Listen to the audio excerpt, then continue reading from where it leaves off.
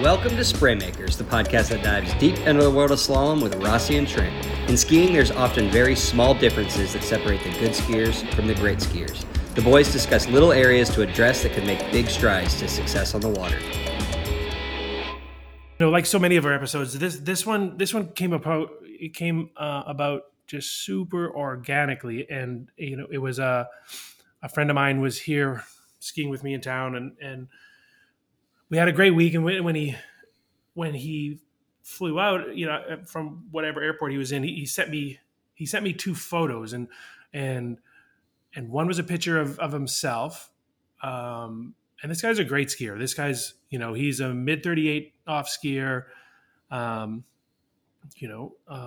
with a heck of a lot more left on the table. So this guy's a great skier, but he sent a picture of him. He sent me a picture of himself in his onside lean or onside attack, roughly coming into the whitewash.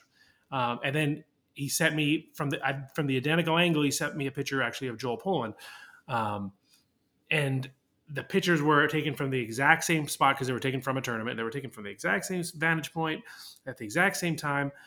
And, he just pointed out, like, he said, like, look at the difference. Like, he's like, here's Joel. And he's like, his handle looks to be 6 inches lower. His arms look to be slightly closer.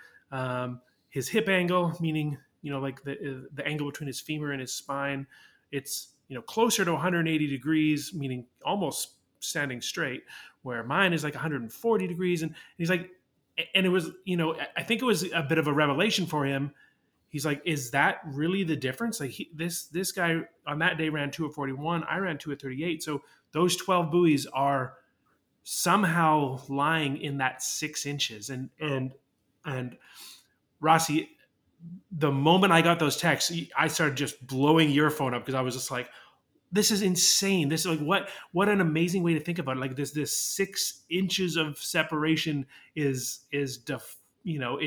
what's got skier A mid 38, skier B mid 41. And I think like that idea of Rossi, like what's holding you back?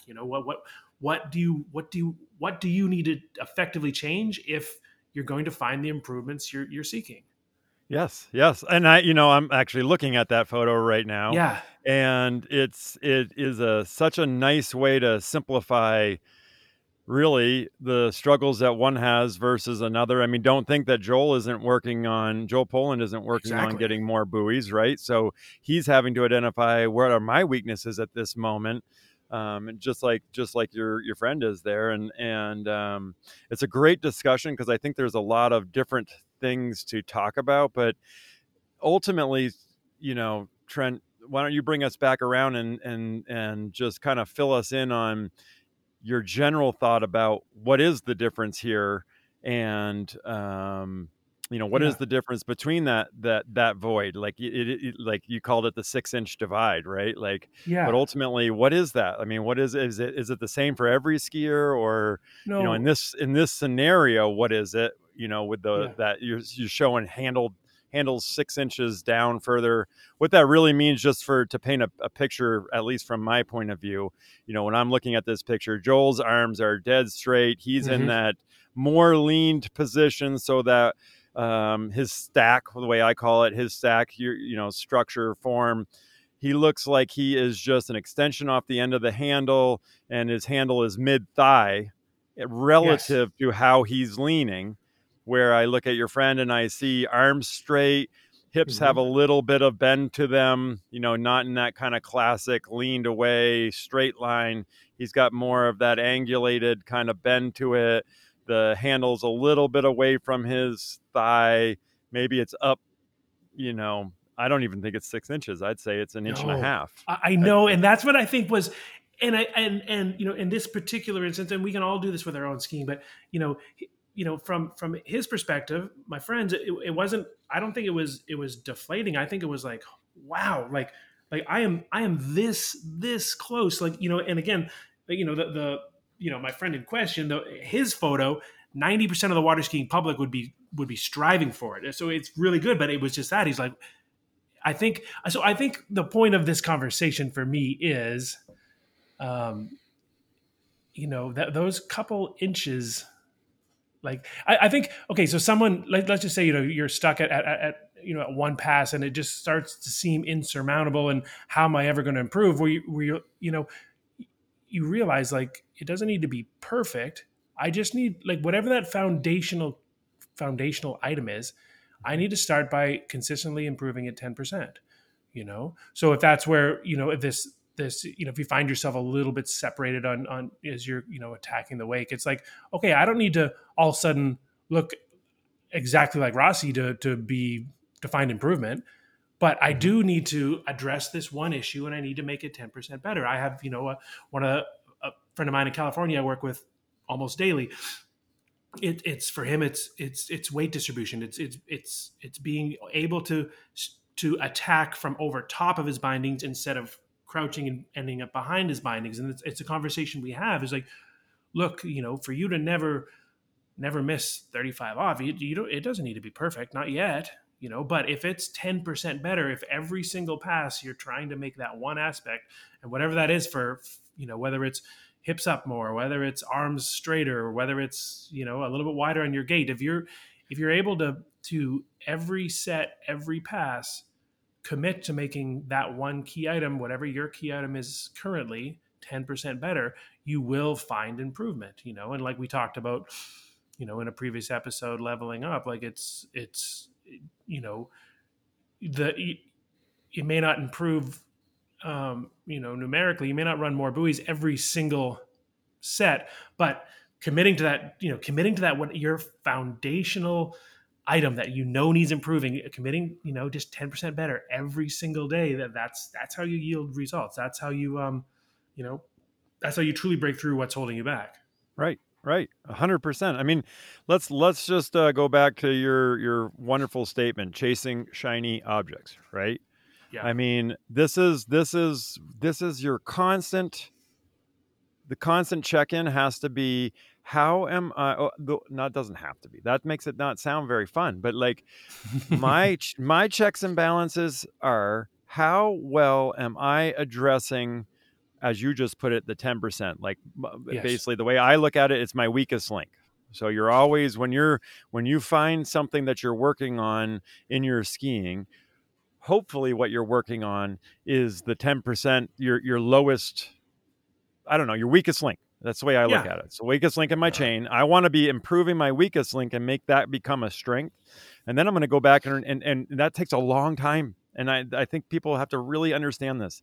You don't get to go out there and do it one time in a set, and then all of a sudden it's part of your repertoire and you just now naturally do it. Perfect. If you think about the thousands and thousands of times that you have done something a different way, and now you just learned a new way, you are going to need to do it thousands and thousands and thousands of times to have it become this auto natured type of thing. Like, it's like you're going to need to keep focus. And a lot of times when I'm coaching, I'll give a a tip or whatever that someone really grabs onto, like, oh my gosh, that's great.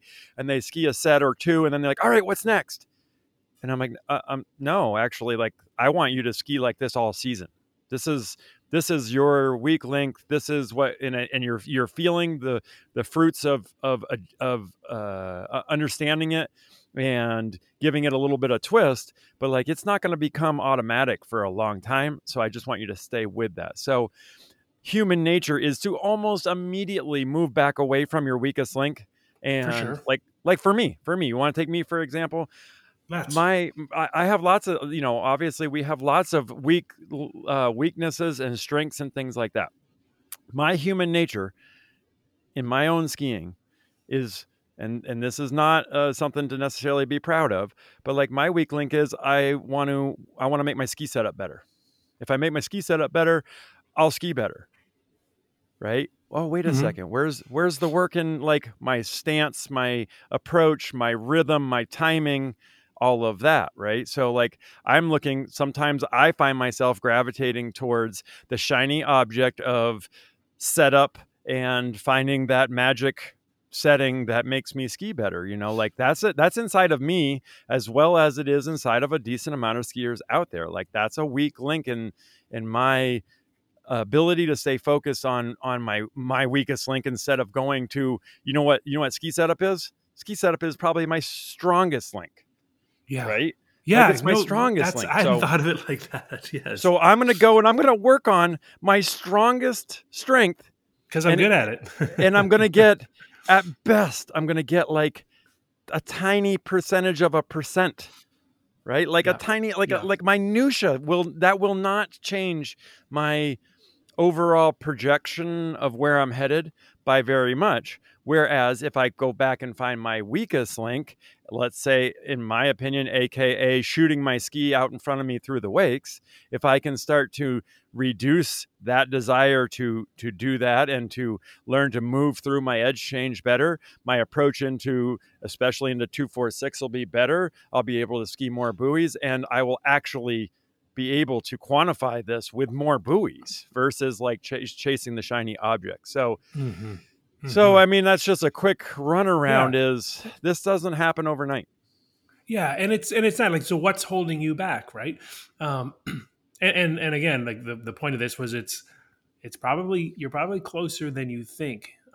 So, so I'm off the water with a knee injury currently, waiting on surgery. So I'm going through videos from 2 summers ago, Mm-hmm. and I'm being, because again, because I haven't been on the water, I'm seeing these videos through a different lens, and even, when I was skiing, 2 years ago, I was skiing the best I've ever skied in my life, but I'm looking at these videos and I'm like, this is insane. Like, whether it's because of I'm thinking that it's because of a lack of strength in my lower body. On my onside approach to the wakes, I have far more knee bend and then, subsequent hip bend than I ever imagined. I'm not getting I wasn't getting the drive into the center line on my onside like I was so proud of on my offside. And if you like, if you go back 2 summers ago, like I was posting pictures of my offside almost every day on my Instagram account, and I'm like, Right.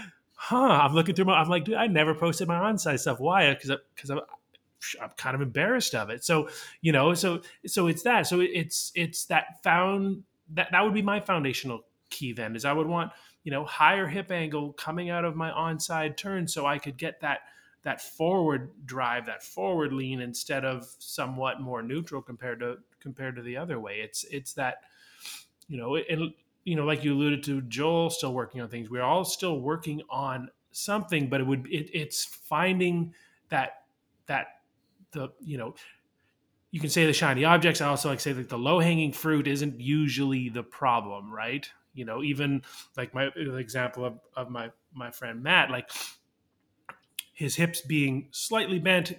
Yeah, that's the low hanging fruit, but what's really causing that? Like what do I need to do so that doesn't happen?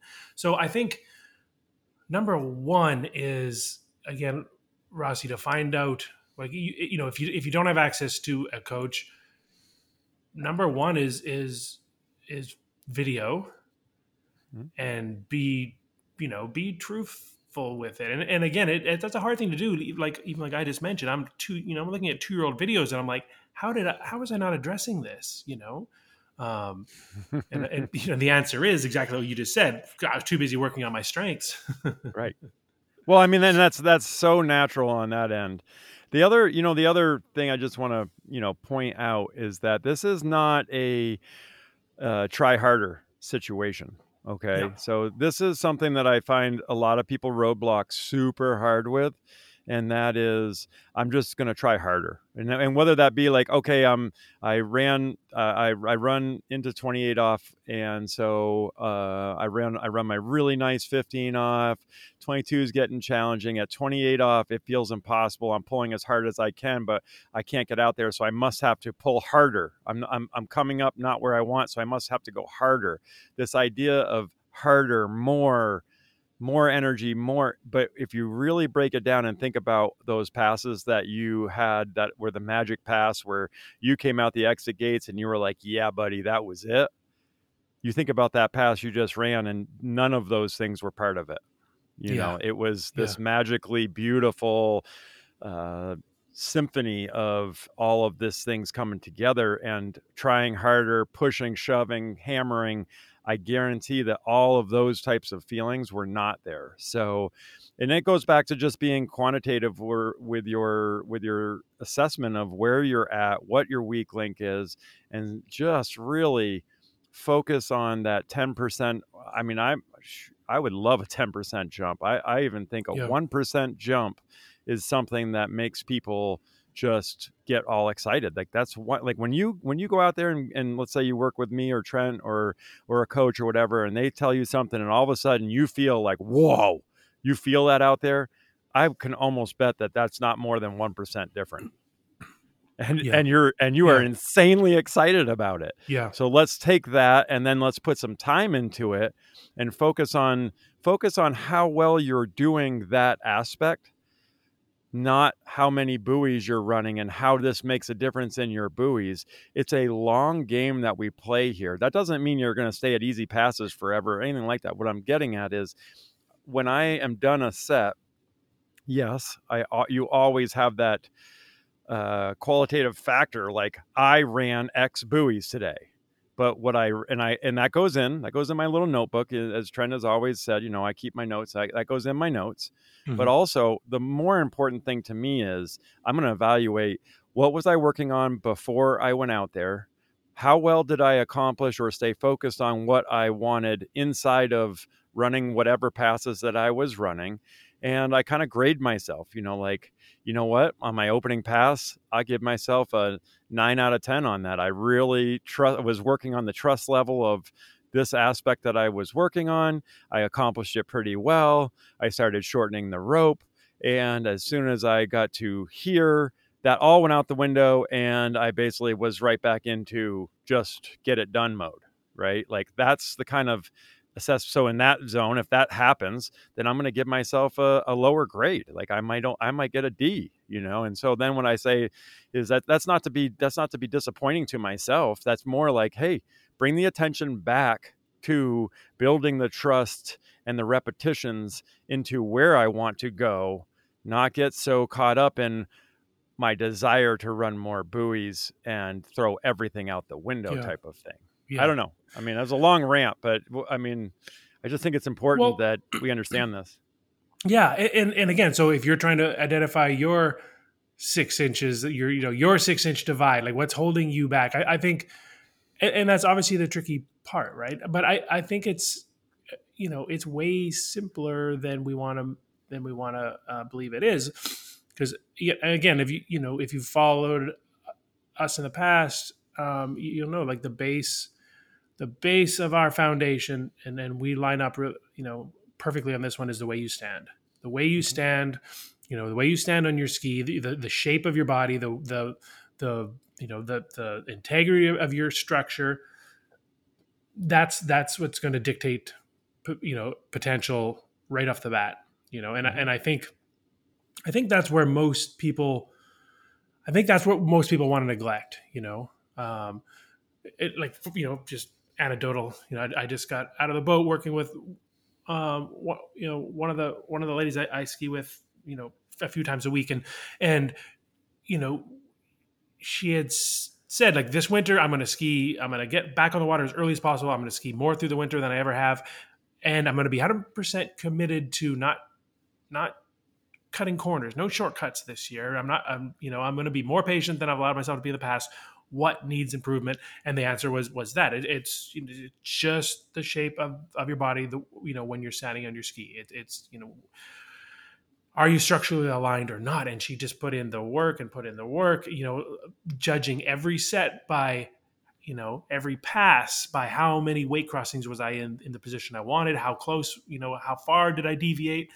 And now turn the corner into summer and she's daily skiing, beyond her level last year, an extra buoy, an extra 2 buoys, an extra 3 buoys consistently every single set. So it's start there, get video and just and again, understanding that it does not need to be perfect, but you would be like, look at the way I stand. Find a photo of your favorite skier. Look at the way they stand. What's the difference? What's the, what's my 6-inch divide on this one? Is it it simply posture? Are my shoulders more round? Is my hip angle too low? Meaning, a 90-degree hip angle is what you would have if you were sat in a chair. A 180-degree hip angle is what you would have if you were standing at attention. What's my hip angle compared to this skier that whose style I would like to more closely emulate? And it's that simple, right? But it's a hard thing to do because we've long called it the dirty work, and we want to jump to the next one, and like you said, Rossi, maybe this pass wasn't great, but I'm just going to go harder on the next pass, and it's going to work out, and yes, it will, but this whole thing for me is about I want like a 12, I want 12 buoy wiggle room, meaning I want to execute pass A in the manner that's going to facilitate pass B and C. Mm-hmm. Yeah. I mean, that's right on par, man. I got lost in the thought process of how I progress in general, and when I went through my biggest progressions, and then I was actually trying to figure out why I went through those progressions at that time, and then actually evaluating why, when I've had periods of no progression, why that is, right? And I think that ultimately a real, like, it's number one, it's got to be, you've got to understand why that's a weak link, and then number two, it has to be like, I will not accept this as a weak link. Like, this is my entire focus is coming into this area. And you go through different times in your life, and then you'll go through times where you're just banging your head against the wall. No progression. and it's super frustrating. And trust me, every single one of us goes through that multiple times. It might be multiple times a summer, but definitely multiple times a career. You are going to come to a place where you hit this, like I call it, the end of a branch. Right. So you're working up this tree, you're making this, you're drawing your tree, and you may draw a tree, and you may come to the final branch on that, the final, small branch off of that big arm of that tree. And you may need to go backwards a little ways to find the main branch that goes taller and then spreads out from there. So, that's kind of the way that I look at it. Like, it's not always just you're repainting. There's some times where you have to go like, oh, I need to come backwards a little bit to go forward a lot more. And that's not necessarily that you lose like passes and you give up a whole summer and it's not really about that. It's just about putting a focus on that weakest link and saying that that's the only thing I care about is improving this weakest link. And I'm going to do what it takes to put the work in to understand why it's my weakest point, to look at who does these weak points well and what it does look like, so you can even see the picture in your mind, when you close your eyes and you're like, what am I trying to do? And then you have to go and find the coaching or the steps in which you can learn to set it up right. And then you have to go and do the actual work of repetition. And we want lots of repetition, right? So it's not meant to be daunting. It's not meant to take away the fun factor. Like, for me, diving into something like that is more fun because it can take away from the overwhelming feel of running buoys. Yes, and the overwhelming, the overwhelming sense that this is such a complicated task, running short line slalom. It's really not. It's if you get stuck taking the whole thing in at once, for sure. Like, and I can, even reflecting on my career, from 2005 to 2000, we'll say 12, I just hovered right there, 18th, 19th, the odd times 17th in the world. And I was just kind of lulled, into passivity where I was going to be qualified for the world's top 20, get invited to the world championship. So I just existed there. And in reflection, I'm like, I was skiing and I was working hard, and I was training and skiing and working and training, skiing and working. But I'm like, what was I actually, how was I, other than improving upon my physical fitness, I wasn't passionate about anything specific as it related to slalom in terms of what did I want to improve upon, you know? Mm-hmm. And so I got the same results year after year after year. And just, and in reflection, I wasn't working until 2013 on trying to understand it better, and try and actually improving where, then from 13 to 15, all of a sudden I end up sixth on the world ranking list where when I was just, and in reflection, I'm like, well, I look through it now. I'm like, well, of course that's when that happened. And that's, and how that seemed to happen so rapidly in those few years is because my brain was going, in a different manner, and I was specifically trying to improve upon one thing, not just doing the same thing over and over and thinking that it was just going to magically smooth itself out and get better. So, Mm-hmm. it's finding, it's recognizing, the most foundational key that you can improve upon, and it's almost becoming obsessed with that one thing. Like find the one thing that is your 6-inch divide, and like Rossi said, every set, every pass, just try to improve upon that one aspect by 1%, and watch yourself improve.